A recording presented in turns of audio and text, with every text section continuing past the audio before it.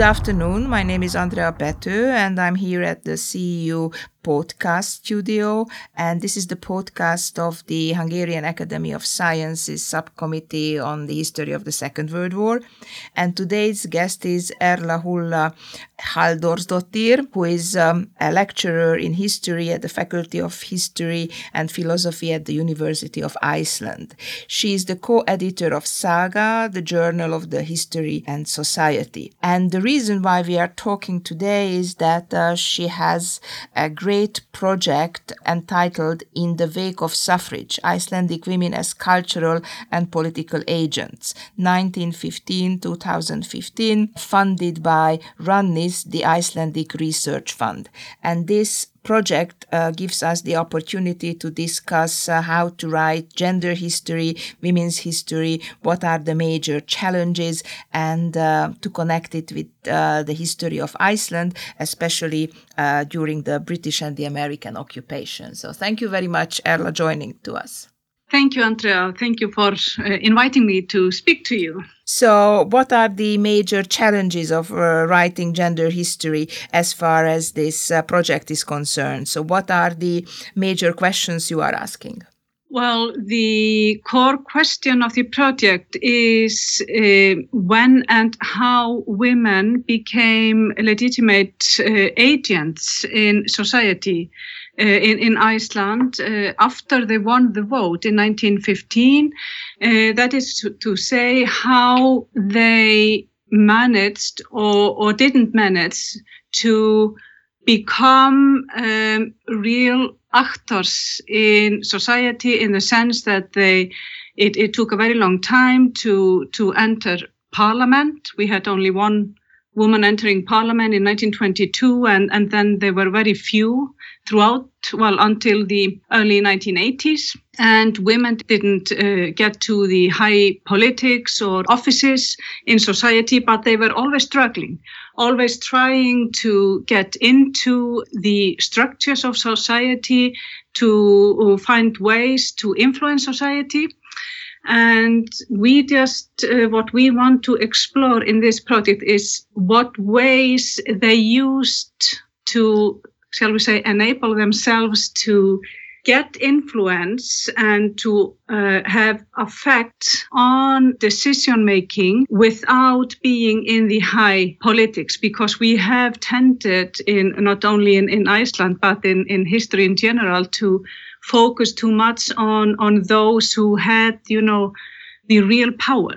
We focus on those women that, got into high politics or got into positions in society, but we have studied less those women that were always working there in the grassroots and had influence there. So basically the innovative element of this project is that you are moving away from this elite perspective of writing women's history, and you are looking at women as agents and their ways of construction of subjectivity. That's easier to say than to do. So what kind of sources are there available to work on this? We have been interested in and already started using what we can, we can describe them as biographical sources, live writing perhaps. We have been using memoirs of women. We have been using also private materials as letters and diaries.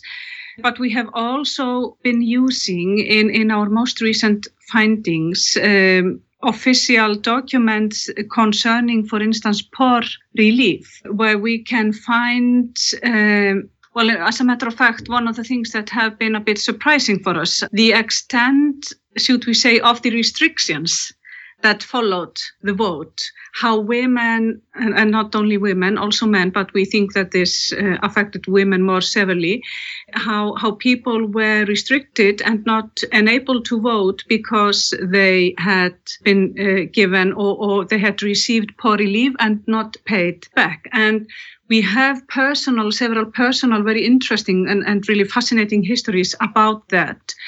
And that helps us to understand how very differently people, women in our case, experienced the right to vote, being women in the lower sections of society, it was very different from women higher up in society who saw the right to vote as a way to influence society and get some power, while perhaps women in the lower levels of society, well, they wanted, of course, the vote, but there were other things that mattered more to them, perhaps. So we have been quite preoccupied with exploring these restrictions and thus using this personal material available.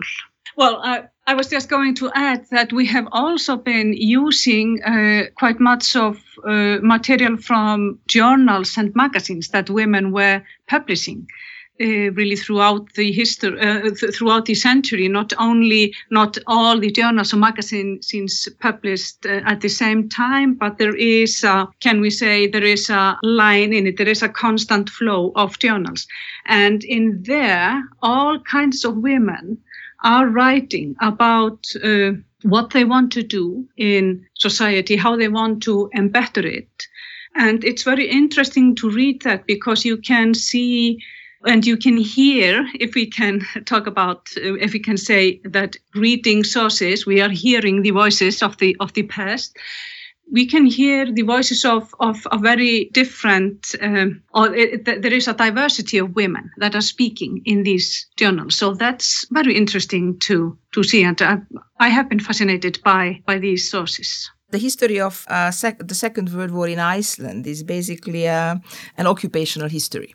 And that's a very controversial one. So I was wondering if you can share with us the problems, the key questions regarding the British and the American occupation of Iceland during the Second World War. This is, as you say, a complicated history, and I should say immediately that I am not an expert, but I can give you these few facts.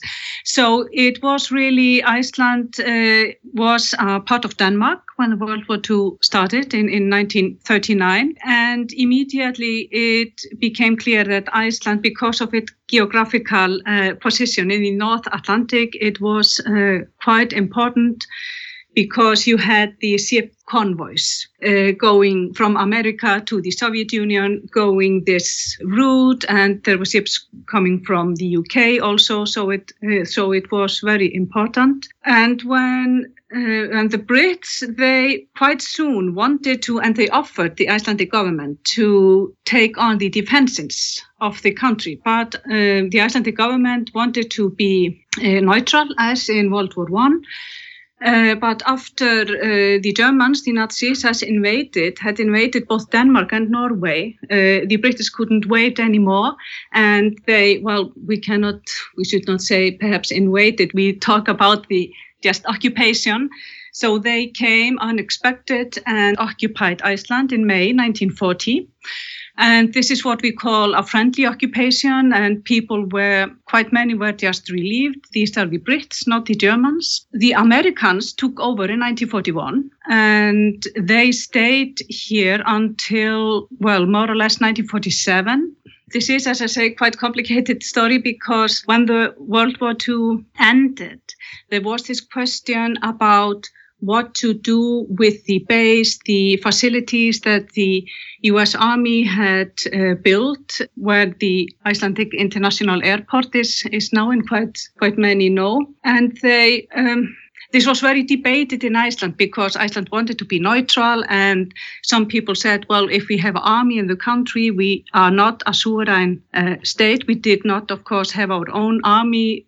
Iceland is a very small country. The population in 1940 was only 120,000 people. So you can see how very small it is.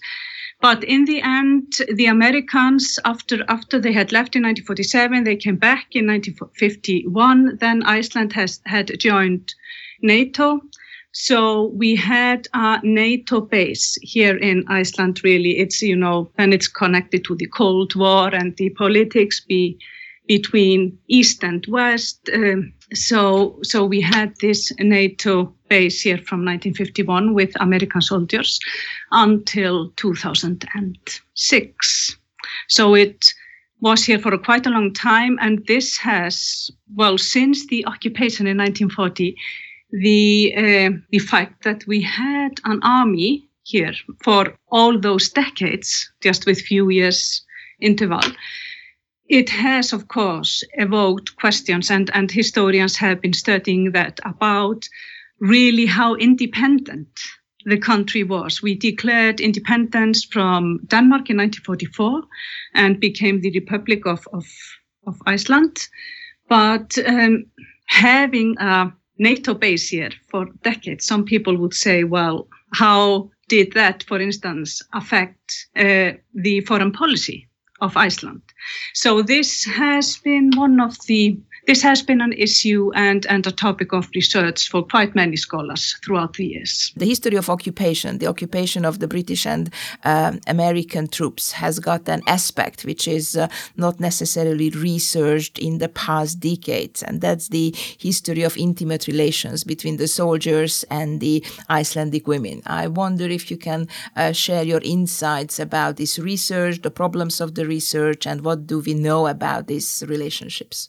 Yes, this is a very interesting story. We know quite a lot about these relationships, and they, can we say, began almost immediately with the British occupation. And the Icelandic government and quite many Icelanders became very worried immediately. What the authorities did was to put on a new legislation which made the age of, the legal age of people higher in order to be able to detect, to really spy on, because these were spyings, to spy on and to control the behavior of women under 18 and 20. The laws were supposed to take into consideration both men, young boys and young girls, but in fact it was only the women that were being affected. Women were arrested, they were examined, and some young girls were moved outside of Reykjavik to some kind of, these were not prisons, but home for girls that didn't behave rightly. And we can, of course, say if we have young girls that are 12 or 13 or 14 even, you need to do something about that. But the fact is that women, adult women that were, some of them just were having love affairs, others were having perhaps just one night stand, or perhaps some of them were making some profit out of it, if we put it that way. But these women were judged very harshly in society. Quite many of them had children, both with British soldiers and then later on the American ones. And these children many of them had hard times in their upbringing. And this is very interesting because this was a friendly occupation. This is not the same as, for instance, in Denmark, where women that had affairs with the Nazis were just very harshly. In Austria too, I think, because we have one of the studies that have been made on this topic is actually has been done recently by a young scholar who finished her master's thesis at the University of Vienna, and she was actually comparing the how people perceived or how people judged women in Austria during the Second World War and comparing it to Iceland. And she has been using, for instance, theories of moral panic to explore this particular event in Icelandic history, and arguing that during these difficult times, women, and these in particular young women, they became somehow the scapegoats for people to blame, because everyone was afraid. And as we know from scholarly work, also women have for so long been considered to be the doorkeepers for, for the nation, to keep up the culture, the language, etc. So women that were sleeping around with British or American soldiers, they were accused of betraying Icelandic nationality. And if they would continue to do so, the Icelandic nation would just collapse. The newly independent Icelandic nation. So this is a topic that has been quite much explored, but there are more, and there is an increasing interest again in these issues, in particular among younger people, young women, young scholars that want to go into this history. What kind of sources are available about the children who were born from the relationship between the occupying soldiers and the Icelandic women? What kind of sources are available? Well, the official documents most often just state who is the father, etc. But what happened with so many of these children is that, particular, I think, concerning the Americans, was that they perhaps were sent away or they just left, and women sometimes just knew the name of the father or had perhaps pictures, but they couldn't somehow, they didn't know how to find them. And for many years, for decades really, people didn't know the ways how to find them, because the army, if I remember correctly, the American army, they paid some, what's it called, dispensation. They paid some amount for those children, but for the mothers to be able to, maintain, because it was very hard if you didn't have some breadwinner. But what has happened in perhaps the past 20, 30, or 20, 25 years is that people have been seeking for and finding their fathers or grandfathers in these states.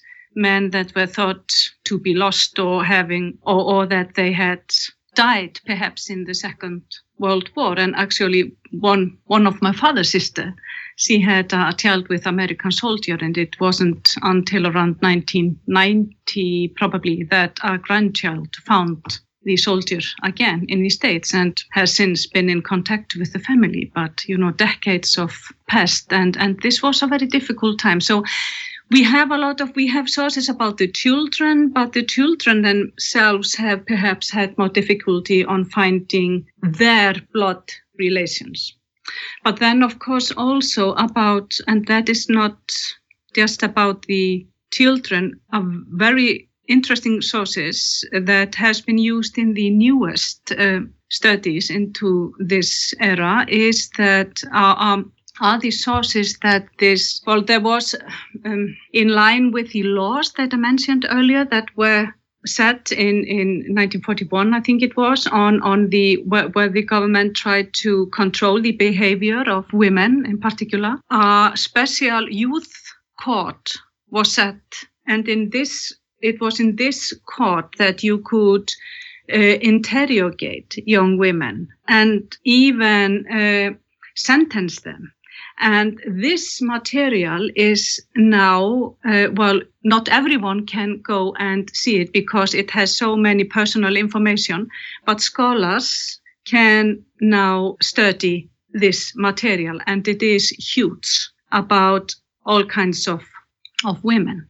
And there are lists of, there is at the National Archives, there is a particular book or an archive that a female police officer kept there are names of about 500 women she was spying on.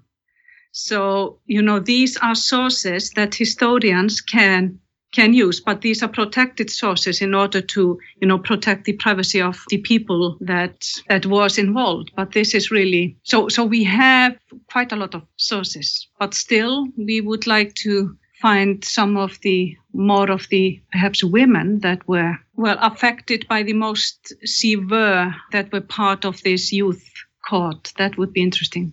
But there have also been some studies done on a film, if I remember correctly, perhaps 25 years ago, where a scholar, anthropologist, she interviewed women that had moved to the States during and after the war with their American soldiers. And that was a heartbreaking history, really, because it was so difficult for them because they were so harshly judged. Women are always supposed to behave within some very limited space. Nowadays, Iceland is called the feminist paradise. So I was wondering that from a country which so carefully surveyed the behavior of women during British and then American occupation, how actually this feminist paradigms evolved. So your project is working on the subjectivity of women and women's political agency. So I was wondering that how this activism and how this agency of the ordinary women actually happened after these very difficult circumstances of the Second World War. Women in the late 1940s and early 1950s, this society was, of course, quite conservative still, women mainly being categorized as housewives. A man was the breadwinner, but nevertheless, there was some turmoil going on. There were different times were approaching. Women were questioning, in fact, they were questioning their status as agents in society. They were asking what are our rights really? Are we just seen as some extensions of our husbands, or can we act as individual citizens? What are we? And that then slowly, this activism that was quite strong, and women were on, how shall we put it, even though women belonged to different political parties, those women that were most prominent in society, they worked very well together around the mid-20th century in promoting all kinds of issues they thought that were important for women. For instance, the ILO's, what was it called, implement of, equal pay in the 1950s. So they lobbied together, women from the left, women from the right, and that was very, very interesting. And they kept on until longer than that, of course, but then we had the new women's movement, as elsewhere, around 1970. And it was, I would say, during that time that things began to happen more fast, that things began to happen really in Iceland and moving us towards what is the base for the so-called Icelandic, the feminist paradise, because we had this wonderful 1970s with the new women's movement, with a group of Red Stockings that were quite radical and made all kinds of fabulous things. We had the women's strike in 1975, and then we had Vigdís Finnbogadóttir elected as the president of Iceland in 1980, and that actually, I have been told, is one of the things that, when you tick that box, that is one of the things that puts us quite high up as a feminist paradise. And then we had in the early 1980s special women's alliances there were two. First, for municipal women lists only that run for candidacy for municipal elections in Reykjavik and elsewhere in Iceland, and then for parliament. And that changed the political landscape for Icelandic women a lot. And I remember when I was a bit surprised when first, as a young scholar going abroad, and people were saying, because that was in the 1990s and the Women's Alliance were, they were slowly fading out by then. But people were saying, oh my God, wow, Iceland, you have special women's lists. And I so often said, and in particular with colleagues from the Nordic countries, and I often said, well, that's great, but why did we need them? And that was because women weren't given the space or to act as political or legitimate citizens in society until they said, well, we have to do it by ourselves because the system, the structure does not allow us to get in. But that happened in the end. But I would not say, even though many things are good in Iceland concerning equal rights and feminism, I'm not prepared to sign that we are feminist paradise yet. Thank you, Erla Hulda Halldórsdóttir, who was speaking to us about the project in the Wake of Suffrage, Icelandic Women as Cultural and Political Agents, 1915-2015, a project which is running at the University of Iceland, funded by Rannis, the Icelandic Research Fund. This is the CEU podcast series on the history of the Second World War, done by the Hungarian Academy of Sciences Subcommittee on History of the Second World War. Thank you, Erla, for your contribution. My name is Andrea Pető. Thank you very much. Thank you.